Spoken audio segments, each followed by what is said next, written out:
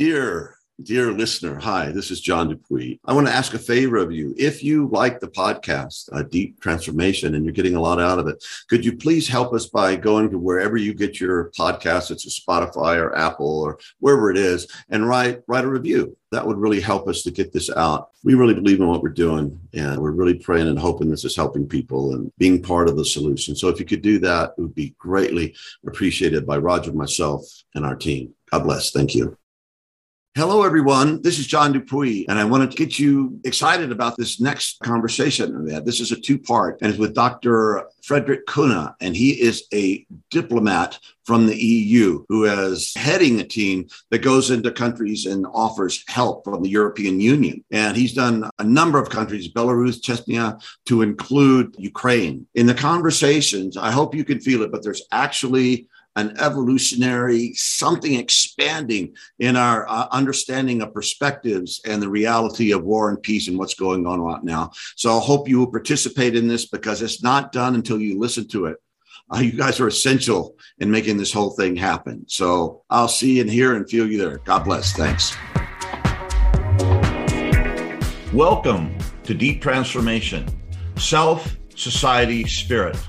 Life-enhancing, paradigm-rattling conversations with cutting-edge thinkers, contemplatives, and activists with Dr. Roger Walsh and John Dupuy. Join us in the evolutionary fast lane as we take a deep dive into transformational practice, peak experience, profound understanding, powerful contribution. I'm Roger Walsh, and our co-host is John Dupuy.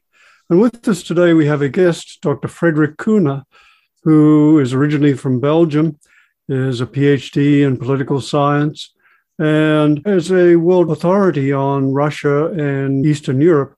He's written a number of books, including The Caucasus, which is part of the Routledge series on contemporary Russia and Eastern Europe. And he's also written a book on the Euro-Atlantic discourse in Georgia. He's multilingual, speaks Russian, English, as well as other languages. And he's currently working as head of cooperation for the European Union delegation in Kiev. So he has a first-hand view on much of the crisis that's going on in Ukraine at the moment. It struck me as a man who's able to hold many perspectives about this tragic situation, partly on the basis of his wide knowledge and historical expertise. He really is very skilled, in my experience, in being able to look at this issue and other issues from multiple perspectives. And particularly with regard to Ukraine, I know for myself and for so many others, it's such a tragic situation that it's very easy to be emotionally overwhelmed and fall into black and white thinking. Dr. Coene has been very skilled in holding multiple views simultaneously in a way which is a challenge for all of us, but is also what most people in our audience, in our community, are trying to learn how to do. So welcome, Frederik. Thank you very much for having me. Yeah, it's a pleasure. We had a personal dialogue via an introduction from a friend a few weeks ago, and John and I were so struck by your capacity for looking at this tragic situation in many perspectives that we really wanted to have a dialogue with you, and so we're very grateful for the opportunity to do so. Yeah, we were on a panel recently in Budapest speaking about the Ukraine, so this is actually my third chance to speak to you, and the world is changing so quickly. I'm just wondering, one of the things I want to ask about how you see it now as opposed to the first conversation and what's going on. So it's good to be back with you, Frederik. Yeah. And perhaps just to acknowledge that you are based in Kiev and are spending, as I understand it, 3 weeks in Kiev and 1 week back with your family. So maybe your first question is a very personal one. How is it living in Kiev at this time and being exposed firsthand to this challenging, tragic situation? Well, life in Ukraine is very difficult right now, and it actually doesn't really matter where you are in the country because there's no safe place. And I think that's the worst of all. It's the whole thing that it's very unpredictable. because, I mean, you have these sirens. I mean, the alarm that goes off because there's a missile or an incoming plane that might strike bombs or something like that. And you don't know where it's going to hit. I mean, it could be in Kiev, it could be 500 kilometers away.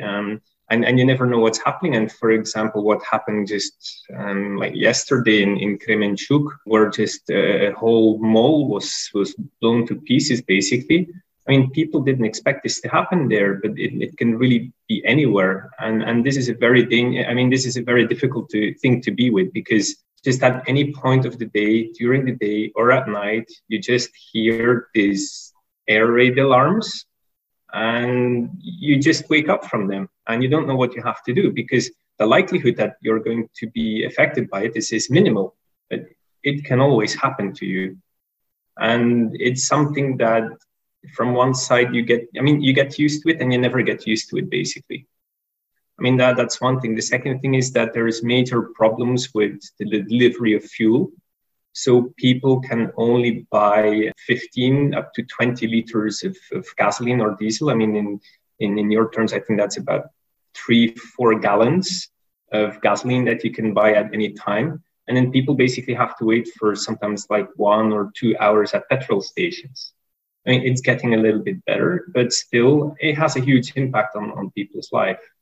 I mean, shops, restaurants are open, but you feel in the air something's different, because just in terms of like traffic in the city, it's like a fifth of what it used to be. Yeah, let me add something to this story. I just got off the phone or a Zoom call with a number of my Ukrainian colleagues and friends, and they were talking about the mall bombing. And apparently these were fired from Belarus, 15 miles from the border, from warplanes, from jet fighters, Russian fighters, and they were able to intercept the dialogue with the pilots. From that conversation, it seems like they were deliberately targeting that mall. That wasn't a bomb gone astray. That was a target they meant to hit. So it just adds gravity to the conversation, I would think. Yes, it sounds like what I take from what you're saying, Frederik, is it's just a constant state of anxiety and uncertainty, ongoing fear, and I would imagine not a lot of sleep. Well, sleep, I'm pretty fine with that. I got used to that, and it's not the first time that I'm in a conflict zone. But I agree that it's very much an attempt also by the Russians, I believe, to keep anxiety and fear, because fear is a very good way of controlling people. And that's something we see everywhere in the world, right? If you want to control your people, you just make sure that there's a certain level of anxiety, and then you can push forward certain things that you normally cannot do. And the Russians have proven in the past that they're very good at using that as a tool, very successfully, unfortunately. And they're doing it again now. Yes, that seems to be part of the history, looking at what has happened in Syria. Certainly a devastating use of force directed at civilians specifically, with this kind of horror and terror. As you look at this, maybe just you could say a little bit about how you're seeing attitudes evolve in people under these circumstances, under that kind of fear. It's very hard not to go into survival mode and black and white thinking and us versus them, which of course are very, very, very natural human responses. But I wonder if you could give us just a firsthand taste of what you're experiencing.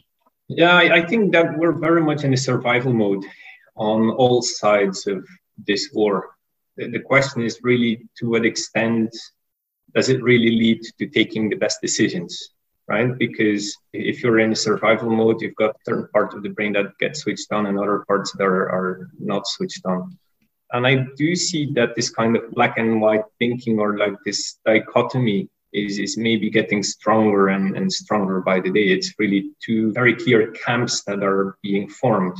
And there is also pressure, I would say, on other countries almost to join one of these camps, right? Because Russia is basically trying to force certain countries to be on their side. And they're using commodities, I mean, grain, fuel, and so on. They're using that as a way to try to lure certain countries to support them. And then from the other side, there is also the West that's basically trying to seek allies to have more sanctions on Russia. And of course, we're getting in a very polarized global setting, I would say.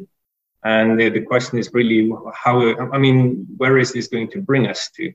And this brings me to my own thinking and my own questioning, because of course, apart from being an official for the European Union, I'm also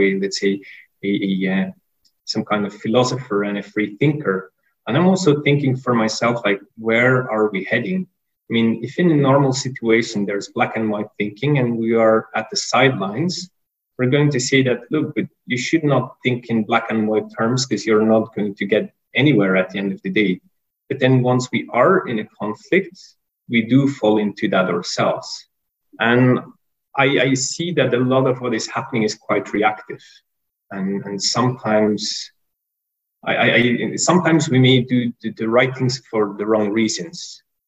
And sometimes that's not helpful either. I mean, this brings us, for example, to the question of what about the military support? I mean, to what extent should military support be given? And it's a question that we see really in the West, in Europe, in the US. How much support should be given? Where is the boundary line of too much? What could be seen as already offensive equipment and so on?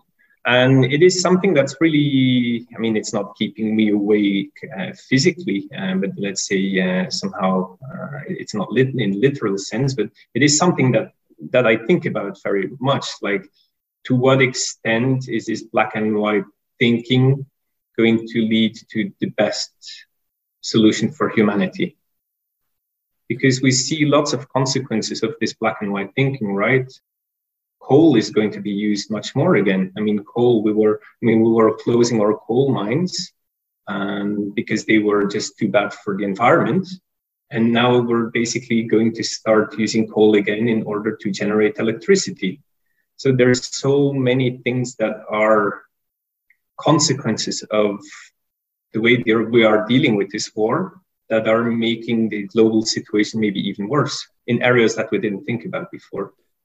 Yes, and what seems distinctive about this conflict, as opposed to numerous other tragic conflicts going on around the world, is that this one has global implications, and almost everyone on the planet will be touched by it in some way, whether it's by starvation in Africa because of the impeded grain flow, or whether it's the massive increase in defense spending on countries like Germany, for example, or whether it's simply the diversion of resources from more ecological uses to emergency use of, as you said, for coal. Yeah. And if we're just looking at inflation, for example, inflation figures are going up month after month. And yes, part of it was caused still some kind of delayed effect of COVID pandemic. But most of the inflation we're seeing now is because of the war. And there's no end in sight. I mean, for example, tomorrow the Eurozone is going to publish their inflation figures. It seems that it's going to go up. Also in other places, it's going up. And there again, the consequence is mostly on the common people, right? They are the ones who are suffering most from it. And the question is really, what is going to happen when these inflation figures just get higher and higher? The Eurozone is at, 8.5%, I think, last month. This is going to go higher and higher. What are we going to do when poverty levels in Europe also increase? I mean, that's something we're going to see definitely over winter time, right? Because Germany has already said that they will probably not have enough gas for the next winter. Also, the UK has said that they may not have enough gas, so they may stop their exports to other countries. So it is really going to affect so many people. Again, there's almost no one on the planet who won't be touched by this in some way. As you step back, you're one of the people who has really stood out as someone who's able to take a larger perspective here and hold different perspectives. What do you think that is not being seen? I think many things are not seen. I think that we are not seeing the complexity of the Ukrainian side, and we're not seeing the complexity of the Russian side. Because right now it's as if it's presented as a fight of David versus Goliath, right? It's very much perceived as democratic Ukraine that is fighting against evil Russia. I mean, it's some kind of simplistic image that is being used. But Frederik, isn't that generally true? Generally, it is true, but it's a simplification, right?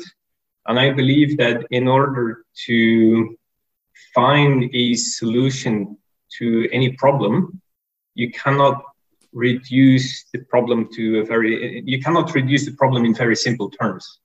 I do believe that in order to explain it to population that may be interested in trying to understand something but doesn't have the ability to really have in-depth knowledge, I mean, yes, it may make sense for sure to simplify somehow the language by which you're explaining it.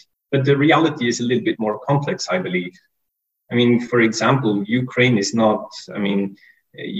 strives to become a democracy. It's not a brilliant example of democracy, but there's definitely some of the fundamentals that are definitely there, right? I mean, they have a parliament, they have very free elections, you can say, but there's also some of the other sides that maybe are lacking if we're looking in terms of the rule of law, fight against corruption, media that's owned by oligarchs and so on. So you cannot simplify it as if it is a fully flexed democracy that is fighting a country that is purely barbarian, because also on the Russian side, yes, I mean, what Russia is doing now on the military front is purely barbarian. I doubt there's anybody who would really challenge that. I mean, if you see what is happening, right? Of course, people in Russia who are basically dependent on a very, very biased view of the media, they just don't really know what is happening. And sometimes they actually don't even want to know what is happening, right? But in order to also understand the Russian perspective, I think in every conflict, it's very important to bring up some kind of empathy, no matter how hard it may be.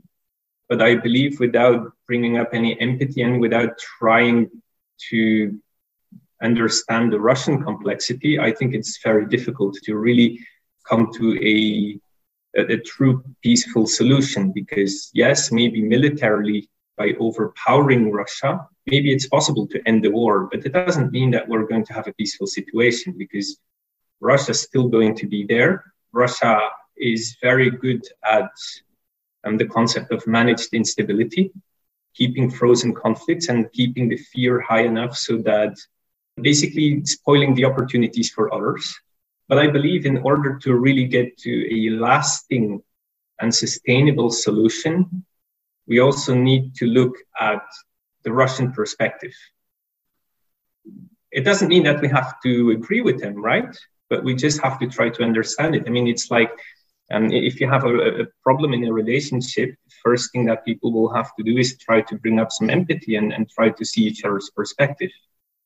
And they may not like it and they may not agree with it, but at least I think it's something that needs to be done. And I feel this is a little bit missing. And this is why I feel that, or why I fear even that no matter how the military situation may evolve, that it's not necessarily going to be good for the world. Because if we end up in a completely polarized world politics, it's not necessarily good, right? I mean, as we were saying already, people are going to be suffering because of the food insecurity. That's not going to be solved just by having a military victory.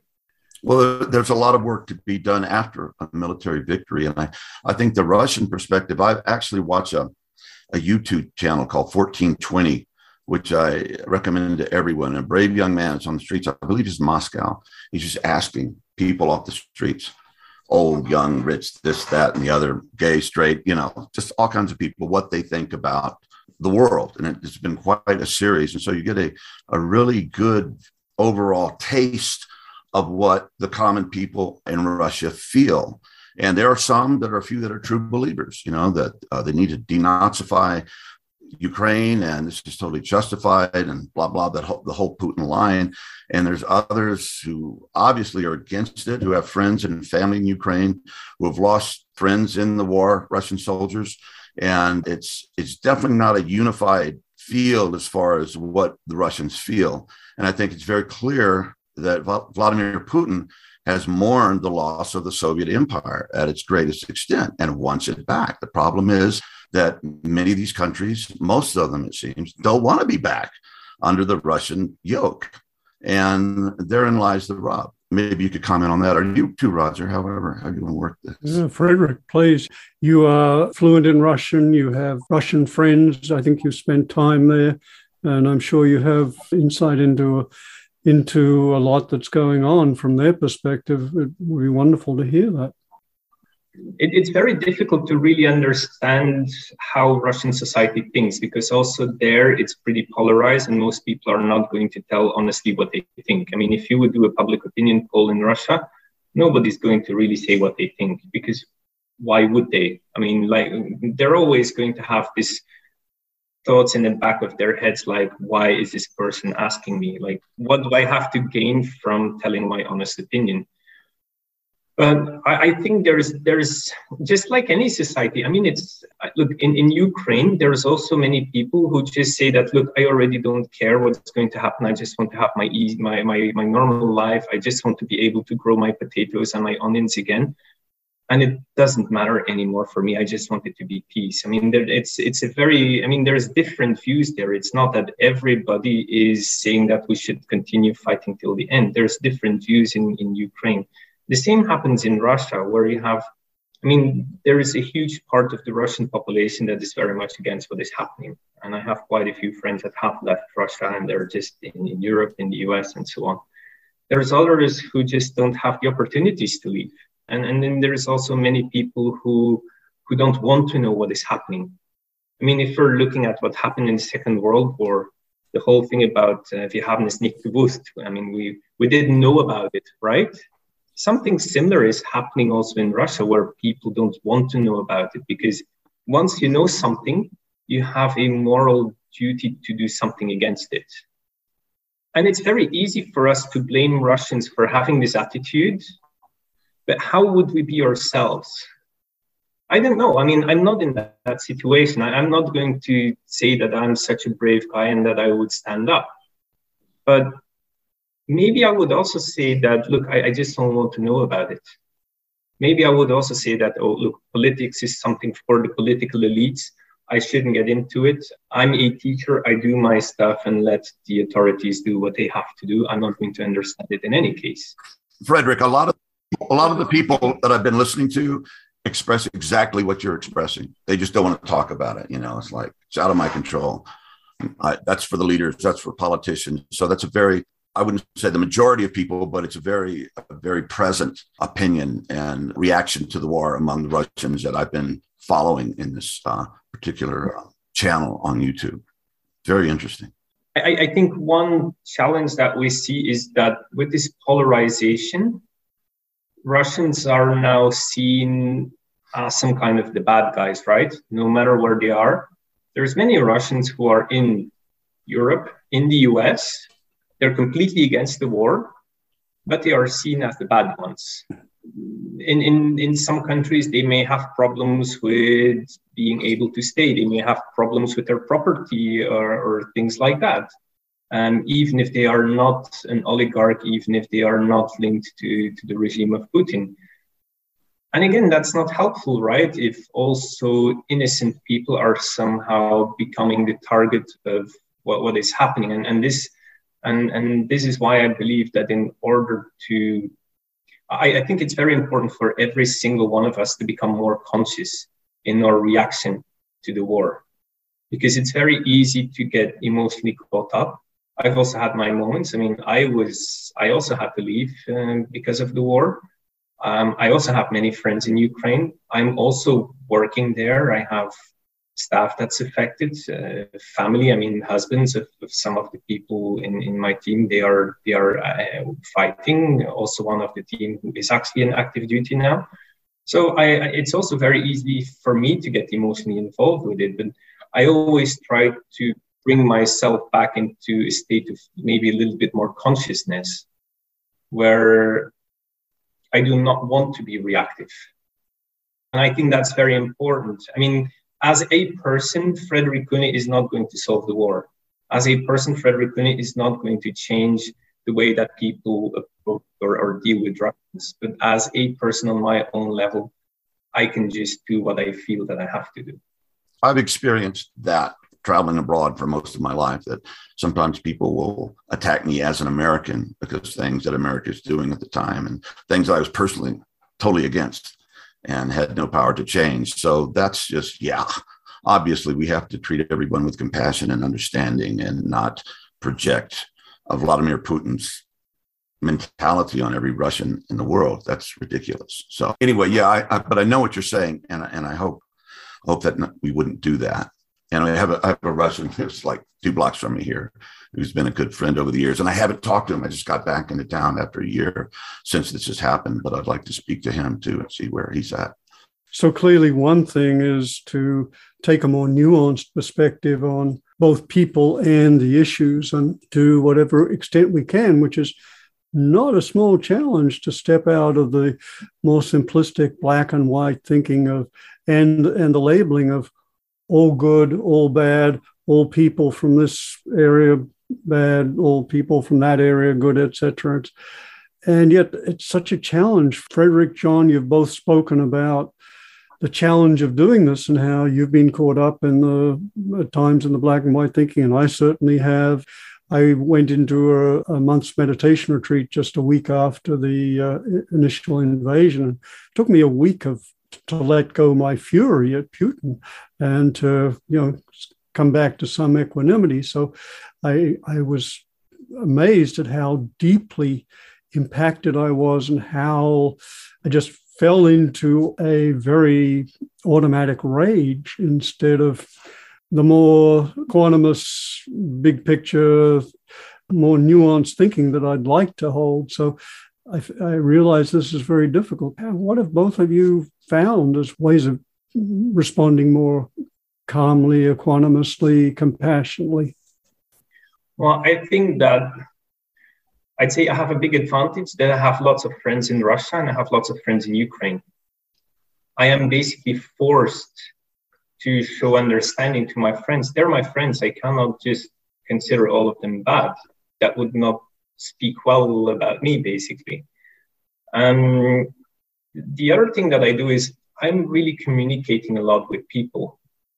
I'm speaking a lot with Ukrainian friends and colleagues, but also lots with Russian friends. I mean, there's this idea that Russia is completely cut off from social media and so on. Well, it's not. I mean, people are just continuing to use Instagram, Facebook, and so on in Russia, just like before the war. And just by communicating with them, I'm better able to understand their personal positions and have more compassion for them as a person, and also as a nation, basically, because they're part of a bigger nation. And the other thing that I try to do is I also try to bring in some kind of spiritual perspective to it, which is not easy.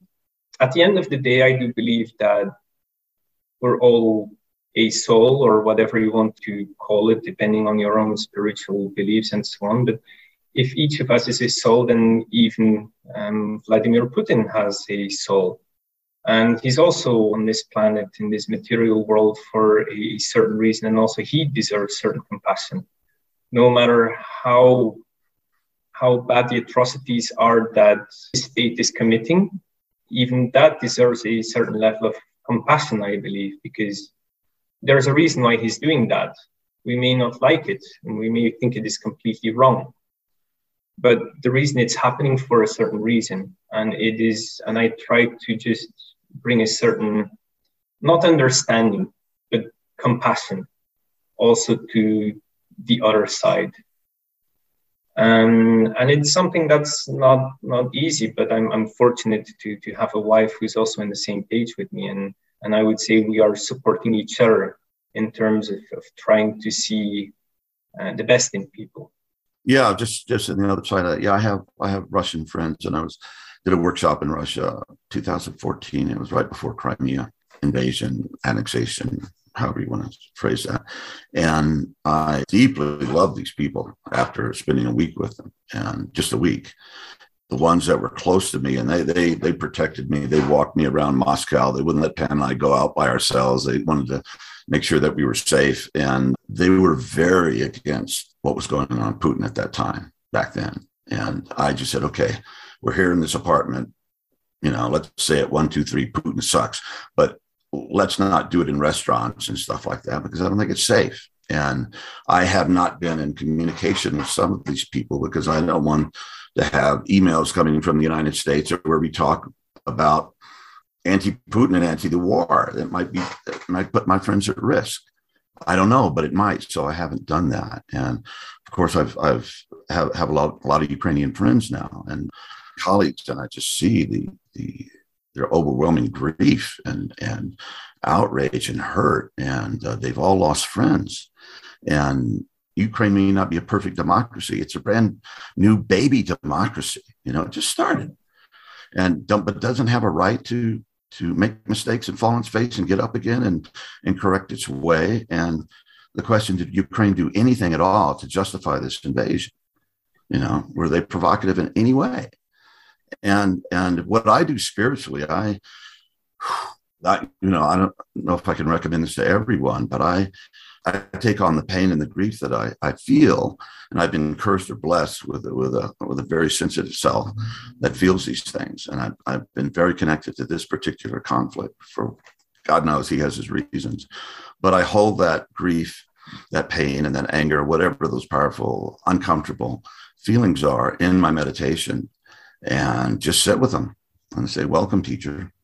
And hopefully out of that, things begin to shift to a deeper level where I can have a true wisdom and true compassion, and also a sense of what is my little part that I should do in the midst of all this, given all that we know and given all the perspectives and given my experience and given everything I've learned in my life from my country's history, from world history. What should I do now?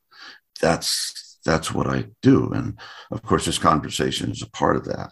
Not everything by a long shot, but a part of that. Beautiful. And there's so much in what you've both just said in response to the question of how can we come to a place of greater, more expansive, aware place around this. And so I just want to summarize some of it. Frederik, you're pointing to the importance of direct communication. You made me aware. Well, I have, a number of Russian friends, not a large number, but I have not reached out and made contact with them in the same way I have with my Ukrainian friends.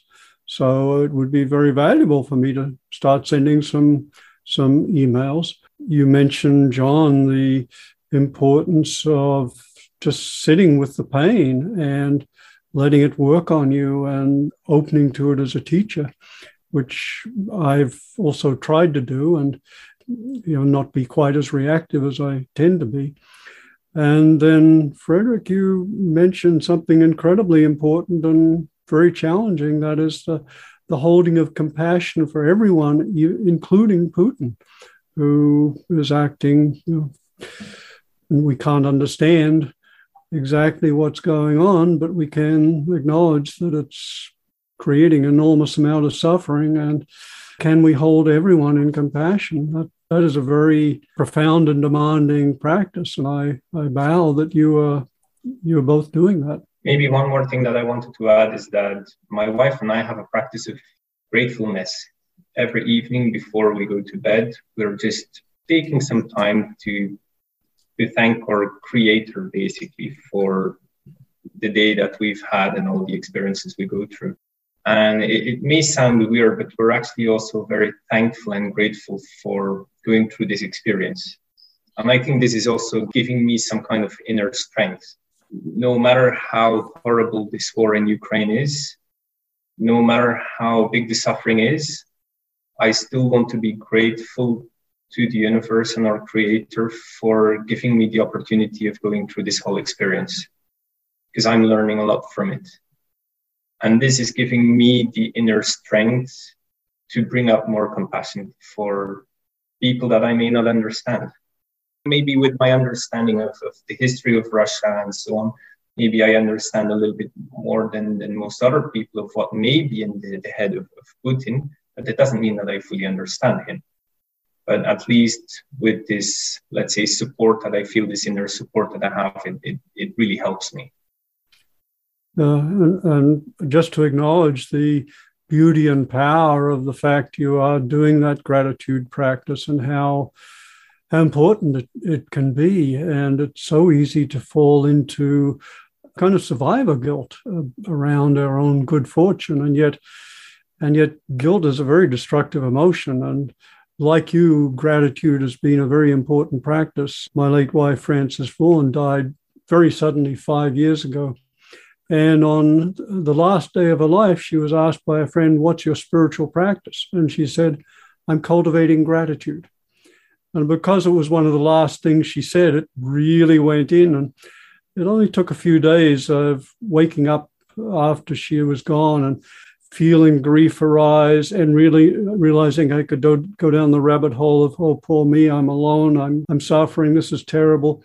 Or I could acknowledge the grief and say, and I have a roof over my head, I have friends, I have an income, I'm safe, I'm supported. And it was life-changing. It didn't eradicate the grief, but it stopped the rabbit hole of woe is me and all is terrible.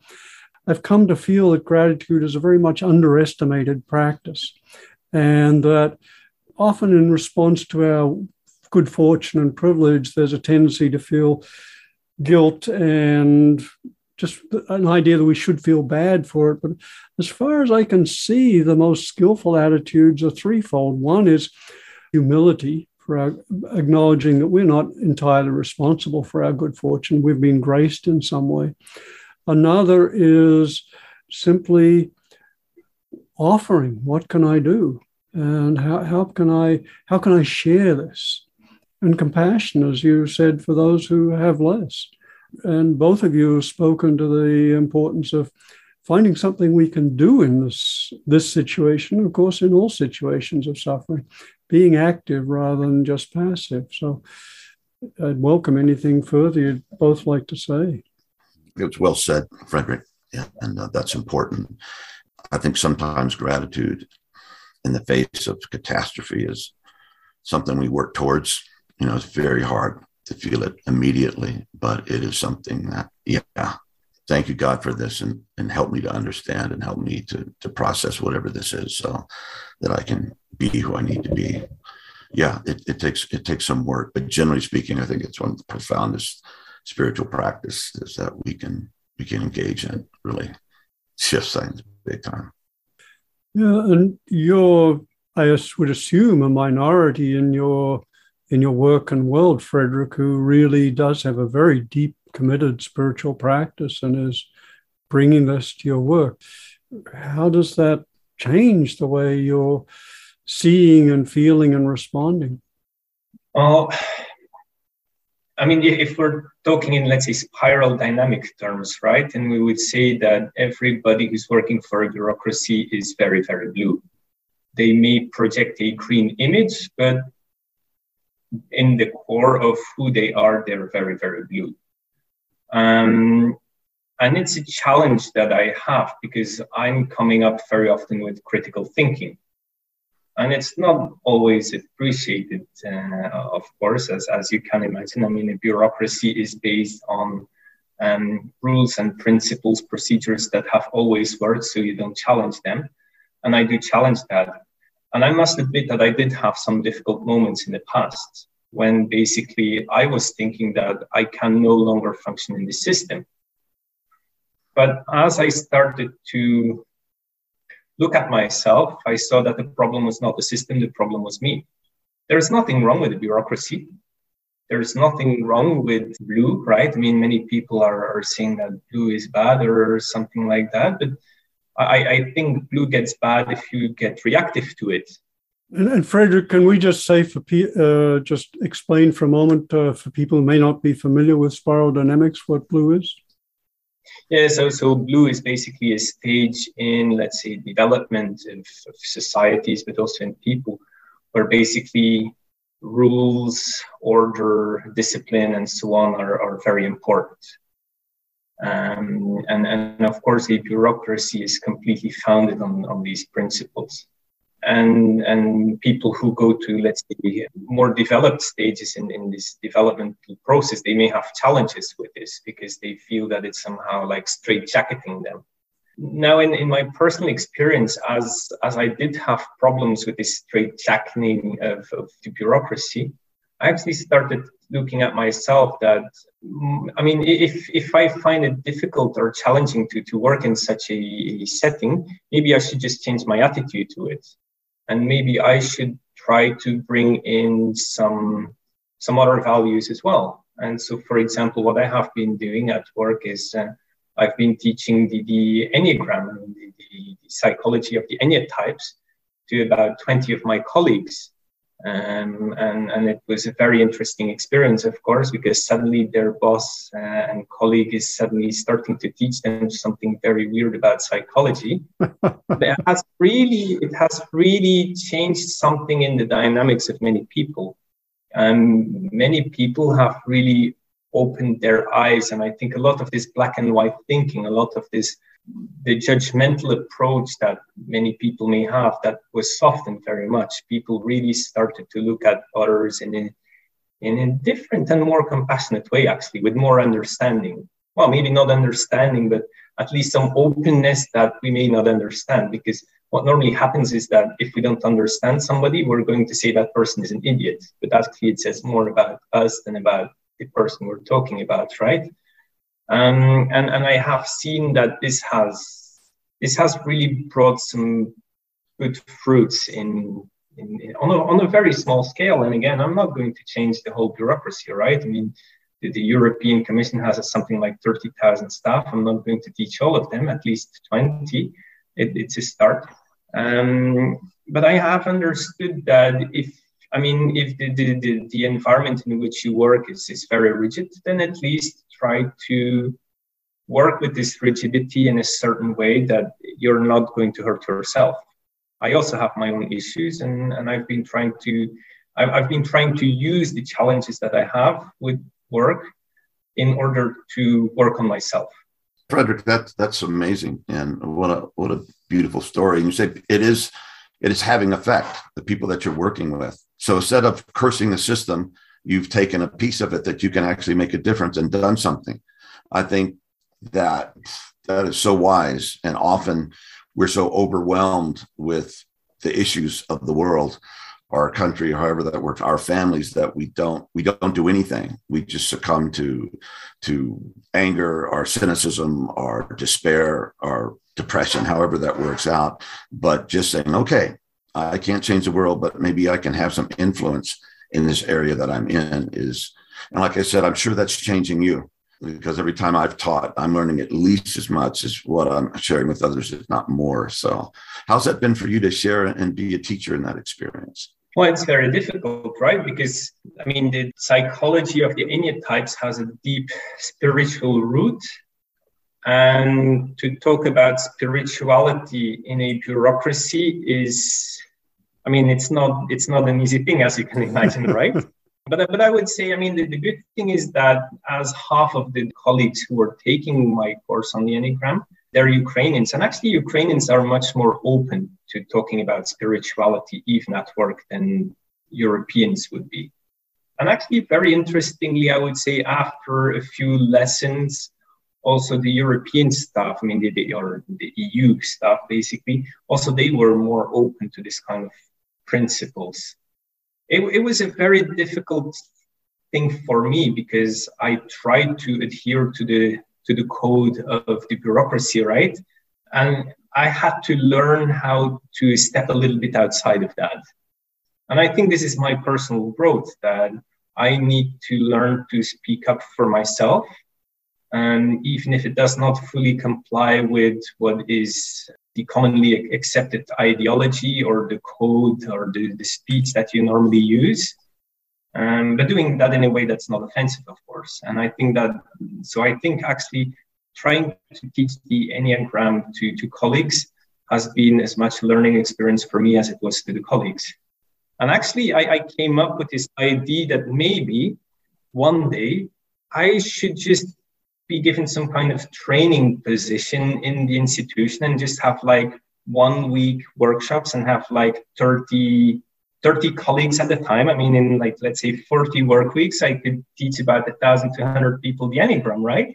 And I think that maybe that would be a very good way to change the bureaucracy from the inside. I mean, not that the bureaucracy is bad, but try to bring this bureaucracy and bring the level of consciousness to a higher level, because I think that is very much needed. If we want to be able to have bureaucracies create a better world, it's not only going to be by having better laws or something like that, because again, you can do the right thing for the wrong reasons. The right reasons would be if it comes from a right level of consciousness. And that is what I would like to do. Listen next week to the second part of this conversation. You listen to the first part, I'm sure you want to listen to the second part, because there's stuff going on. There's truth being realized. And I think there's just a transformation of the human spirit that's happening in this time and in this conversation. And you guys are an essential part, and you're listening and participating. So we'll be with you there. Thanks. Today's episode was brought to you by iAwake Technologies. Visit the Deep Transformation website to find out more about iAwake's audio tools designed to wake us up, grow us up as a part of our daily deep transformational practice. Thank you for joining us. If you enjoyed this episode, please subscribe to the Deep Transformation Podcast, and we greatly appreciate your comments, suggestions, and questions. Thank you for all you are and all you do. From John, Roger, and the Deep Transformation team.